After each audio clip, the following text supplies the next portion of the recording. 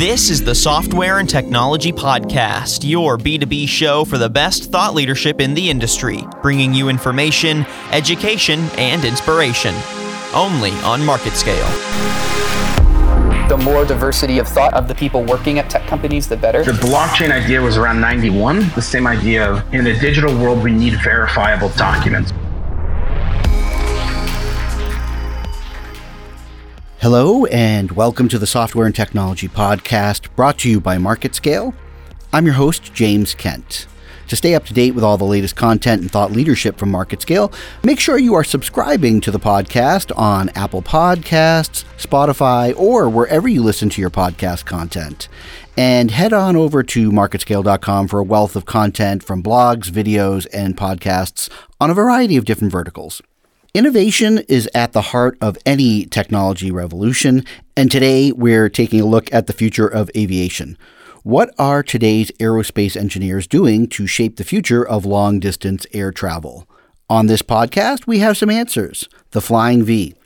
This is a newly designed aircraft that could possibly change air travel in the future, and what began as an idea is now another step closer to reality with the successful launch of the scale model Flying V. Here to talk about this project are two pieces of the puzzle, Dr. Roelof Voss, responsible for the overall design of the Flying V, and Malcolm Brown, chief engineer of the Flying V. Dr. Roelof Voss is an assistant professor at the Aerospace Engineering Facility of Delft University of Technology. He teaches courses on aircraft design, aerodynamic design of transport aircraft, aerodynamic design of combat aircraft. He also teaches a short course on aerodynamic design and hybrid electric aircraft design. He is the author of the textbook Introduction to Transonic Aerodynamics, and Malcolm Brown, chief engineer of the Flying V, is working on this project, which is part of a joint effort on behalf of KLM Royal Dutch Airlines, Delft University of Technology in the Netherlands, and collaboration with Airbus. Dr. Voss and Malcolm, welcome to the podcast. How are you doing today? Doing very well, thank you. Yes, thank you for inviting us. I'm also doing very well. There's a lot to tackle on this podcast today, and I want to hear everything about the Flying V project, but let's take a step back and introduce each one of you. I'd love to hear a brief summary of your love of aerospace and how you both got involved in the industry, which I feel is one that's driven by a lot of passion. Okay, so I started actually my studies more involved with this spacecraft design. I was very enthusiastic about spacecraft design, but somewhere halfway during my studies, when I was still a student, I actually shifted my attention to airplanes as I thought they were much more interesting and very challenging indeed. Over my studies, I've learned a lot more about airplanes, started to look into the effect of new airplane technologies and how that could improve airplanes. And over the last 10 years, I have been looking at how these new technologies can improve airplanes to make them more sustainable, more climate friendly, if you will. And the Flying V is one of those technologies, but a very pivotal technology, I would say, as the technology itself is a completely different airplane configuration. So much more than just the technology that you apply to a wing or to an engine, for example. It's much more integrated in that sense. My passion for airplanes has basically resulted in the design of this radically new airplane configuration. And what I really enjoy is the holistic aspect. So basically looking at all of the different aspects of this airplane, from a structures point of view, from a flight dynamics point of view, from an aerodynamics point of view, and integrating all of that into one concept, and then investigating how well that concept performs from an energy perspective. That's very motivating. Yeah, and well, my passion started quite early on because my dad worked for South African Airways. So as a young kid, I was always around airplanes and sometimes trips to the airport to see the behind the scenes action. And then in my teenage years, I started with RC aircraft and building and flying those. So that also got me into it. And then I came to Delft to study aerospace engineering because, I wanted to follow that passion. And during my studies, I participated in a few design competitions from the ARAA. And through those competitions, I really found that I have a passion for actual aircraft design and the whole topic. So overall design of a new aircraft, and not only focusing on, say, structures or aerodynamics, something like that. And then through that natural process of doing my master's, then the Flying V project started, and I kind of naturally started working on that project, and then worked my way up through the project to become the chief engineer. And I really love what I'm doing. It's an amazing job, and I'm so proud to be part of hopefully the next step. So you just mentioned that you got involved in the Flying V project. How did the genesis of the Flying V design come about? And then specifically, how did you both get involved in the Flying V project? The Flying V was actually designed by a student by the name of Justus Beenat, who worked at Airbus as an intern. And this was already back in 2013, 2014. And he actually thought of the concept by basically connecting two fuselage barrels in sort of a V shape together and putting an aerodynamic shell around it. And that's how the concept basically got started. I came to know about it about a year later when they actually filed for a patent, and it was a brief statement in the media with a nice picture of that airplane. And that's how I got to know about it. And we started actually with a very independent study. So we started independently from any of the previous studies just to check if the assumptions that were made in that very initial study were valid, basically. And we soon found, after about a year of study, that they were indeed valid, and that the claims that were made by Airbus and that intern were actually quite credible. And that's when I thought for the first time, hey, we might be onto something here with this new V-shaped airplane configuration. That's how the Flying V started, and I got involved along the process of designing and building the wind tunnel model that we have. The students that were working on that had a few issues in the beginning trying to integrate the structure, and I started giving them a few ideas about how to do that. And then naturally I gave them a few more ideas on other things, and then found out, okay, wait, actually, maybe it's a good idea if I start working on them with that. And then naturally it progressed from there. Is it typical in an endeavor like this for a scaled working flying aircraft model be designed and tested first before undertaking the full-size project? I won't say it's necessarily typical, but it was for us very important to convince ourselves that what we were looking at, full scale, would actually be flyable in practice. Let's say. So, of course, we're looking at a full-scale airplane. And think about this roughly 65-meter wingspan here. So we are looking at all these modifications to this airplane and seeing that it's very good from a drag perspective, for example, from an energy perspective, without actually knowing for sure how well this airplane would actually fly. And so we wanted to basically do this test to prove to ourselves that yes, this airplane can be flown and handled properly by a pilot. It depends very much on the type of airplane. We see in the past that when they stepped to sort of jets, and in the 1950s, 60s, they did quite a lot of testing with scaled aircraft, and they built up a knowledge base. Once they had that, they didn't really have to do that again until they changed to a whole new configuration. If we look then at the blended wing body, Boeing made the X-48 demonstrator of the blended wing body type aircraft because it was a whole new configuration. So again, to test that idea, it's quite a big risk to build a full-scale prototype. So then to test out your ideas, you build a smaller one, and you can actually see if it works out. And that's what we're also doing with the Flying V. Fascinating.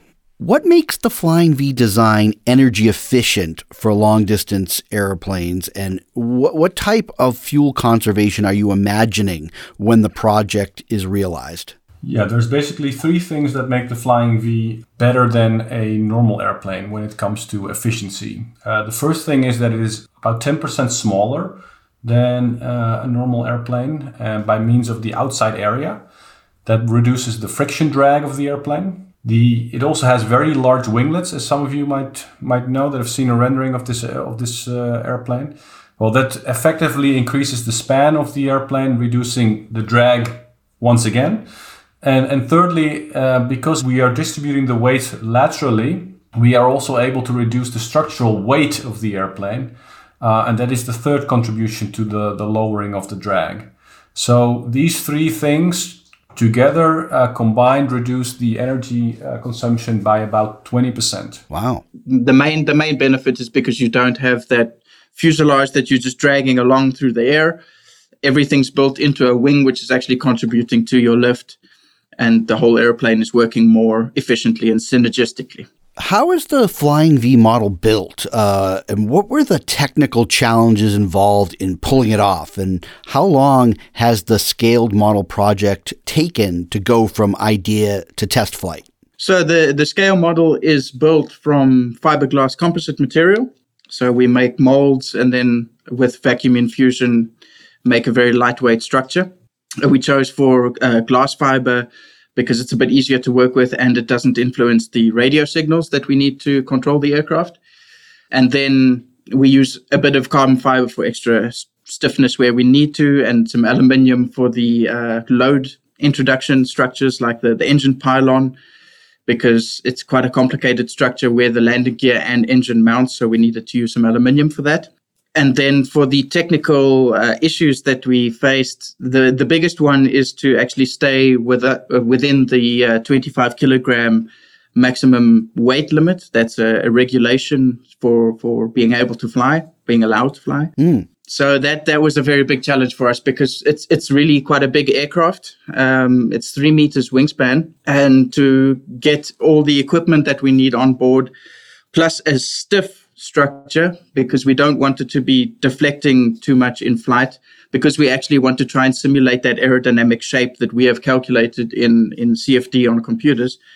So we don't want to have too much aeroelastic effects. So to have a stiff structure plus all the payload was a very big challenge to stay under the 25 kilograms. And then another challenge was actually all the electronics on board to make the aircraft redundant and safe. So each system is redundant. If it fails or one part fails, it will automatically switch over to the backup system, which almost means that each component needs to be doubled. Wow. Again, weight challenge, and we had to actually make our own electronics for some of these components. And then also to build the aircraft accurately. I think that's what makes the biggest difference to, say, a normal hobby RC aircraft is the accuracy to which we build each thing. We know exactly that the shape we wanted, we did achieve.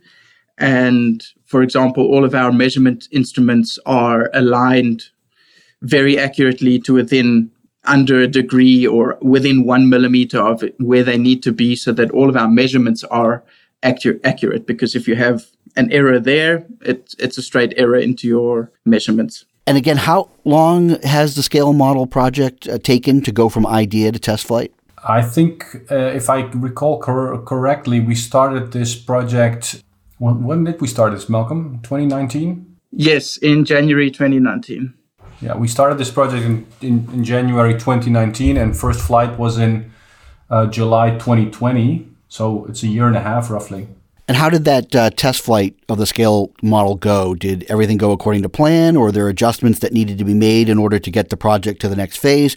What type of initial data did you acquire on its flight characteristics? Well, the flight itself went very well. We were all quite nervous about what would happen, but then it took off and it flew well, and it was stable and controllable, so that was all fine. It was a bit short. We could only fly for 5 minutes, which is what we had calculated. Again, because of that weight limit, we couldn't put the full load of batteries on board because we were actually 150 grams overweight. So that's how critical everything comes down to. So with some weight savings, we can hopefully extend that in the future. But then when it came time to the landing, we had a bit of a rough landing. Something happened just before touchdown, and the aircraft touched down a bit hard. So we damaged the nose gear of the aircraft. But to get to that point, we actually had a few days where we had to change some of the electronics on board because we were having radio interference issues at a military airbase. And then we had to reset then the center of gravity, balance the aircraft, and change a little bit on the landing gear. So it actually took us a while to get set up and to go for the flight. And maybe as to add on to that story, we have since been able to look at the data gathered during those 5 minutes of flight. And even though it's fairly short, we were able to identify a mathematical model for the flight dynamics of the airplane. And we are now in the process of coupling that mathematical model to a real flight simulator and expose that also to pilots. Now, there's a couple of steps in between there, as we're obviously talking about a scale model here. Yeah. But that is indeed the plan, to actually let real pilots fly in this airplane and experience this airplane. Well, that brings me to my next question about what the next phase is now that the initial flight of the scaled model is done. You know, will there be more testing and refinements before KLM can move into a full-scale model? I guess what I want to know is how close or far are we to seeing the realization of the Flying V used in the commercial aircraft industry? Well, that will still be a while, I'm afraid, because we have a number of hurdles that we still need to take. I mean, test flying a scale model is one of those, and proving to ourselves that this airplane can fly. It gives us a lot of confidence, but it's definitely not enough to show that this airplane be as safe as any airplane that we are flying right now. So there's a lot of hurdles that still need to be taken, not only from a flight point of view, but also from a structural integrity point of view, but from a emergency evacuation point of view, for example. All of these things still need to be done before we can, with more confidence, say that this airplane will be the next long-haul airplane. On the other hand, the airplane does hold a lot of promise. I don't see any major hurdles that cannot be overcome. As a matter of fact, in terms of manufacturing this airplane, it's probably going to be even simpler than a conventional airplane that we're now looking at. One of the things that sets this airplane apart is the fact that it doesn't have any flaps, for example. I mean, it has no high lift devices, so in that sense, it is also simpler than a conventional airplane. And that allows you to actually, we don't need any breakthroughs in any material technologies or other technologies in order for this airplane to really be viable from a commercial standpoint. Yeah, and for the scale model, in terms of the future, it has been repaired and it is almost ready for flight. We're actually just waiting for the COVID situation to improve until we are allowed to go and fly it, because we need to fly it in Germany again. So to be able to go to Germany. And then we will actually perform dedicated maneuvers with the aircraft because we only got to fly that one time. So we were just flying around, actually.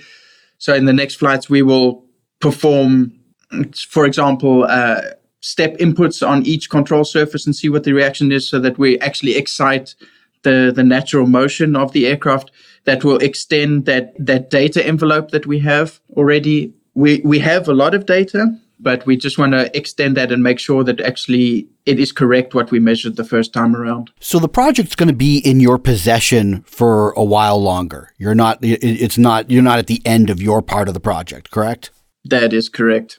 Is there anything else you'd like to mention about the Flying V project, either the process that you went through building it and testing it, or anything else that you'd like to tell listeners about before we go?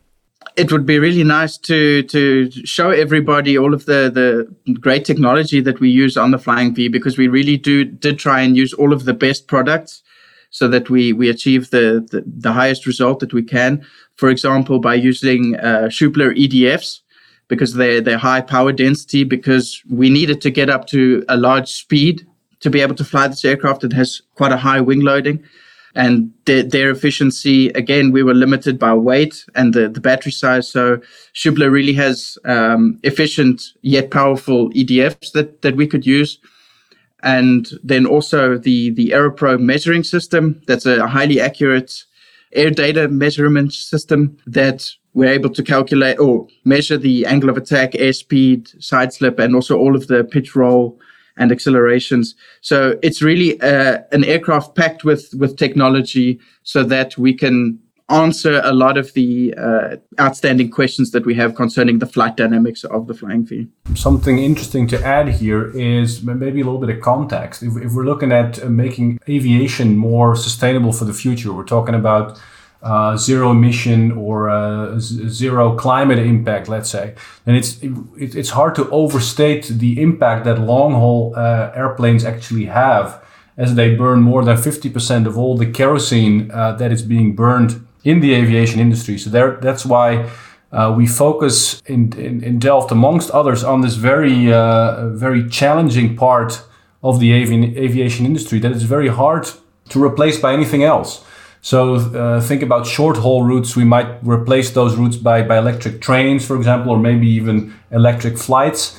But for long-haul routes over oceans, there's only one way to do that if you want to do it, let's say, within an appreciable amount of time, and that's by means of flying. And if we want to do that sustainably in the future, we have to look at radical technologies like the Flying V, because the tube and wing aircraft, as we know it, has fully matured. There is very little to no gain to get out of that configuration. So if we are serious about making our aviation industry more climate proof in the future, then we need to be able to make bold steps and come to these disruptive innovations. And the Flying V is one of those innovations, and I really think it deserves some good attention to really deepen out all the outstanding questions that relate to this airplane and flight dynamics and flight control. What we did with the Flying V Skilled model project is only one of these, but there are so many more. And I really believe that the configuration deserves it to be studied not only by us, but by much more people in the world. Well, I really appreciate what the two of you are doing with that eye towards the future. I want to thank my guest today, Dr. Roelof Vos, Assistant Professor at the Aerospace Engineering Faculty of Delft University of Technology, and Malcolm Brown, Chief Engineer of the Flying V. Dr. Vos and Malcolm, if folks want to learn more about the Flying V project and the work you're doing, where should they go? Well, we have a website that documents all of the efforts we've done around the Flying V, so they can go to www.tudelft.nl/flyingv. Excellent. Well, thank you both for your time today. This is a very exciting project, and I'm looking forward to seeing it progress. I'm always wondering when we're going to see the next big thing in commercial aviation, and this could very well be it. Thank you both. You're welcome. Thank you very much. And thank you for tuning in to the Software and Technology Podcast, brought to you by MarketScale. Please leave a rating and a comment after each episode and let us know what topic you'd like covered on a future show. We'll be back with another great discussion in the very near future, but until then, I'm your host, James Kent. Let's talk again soon.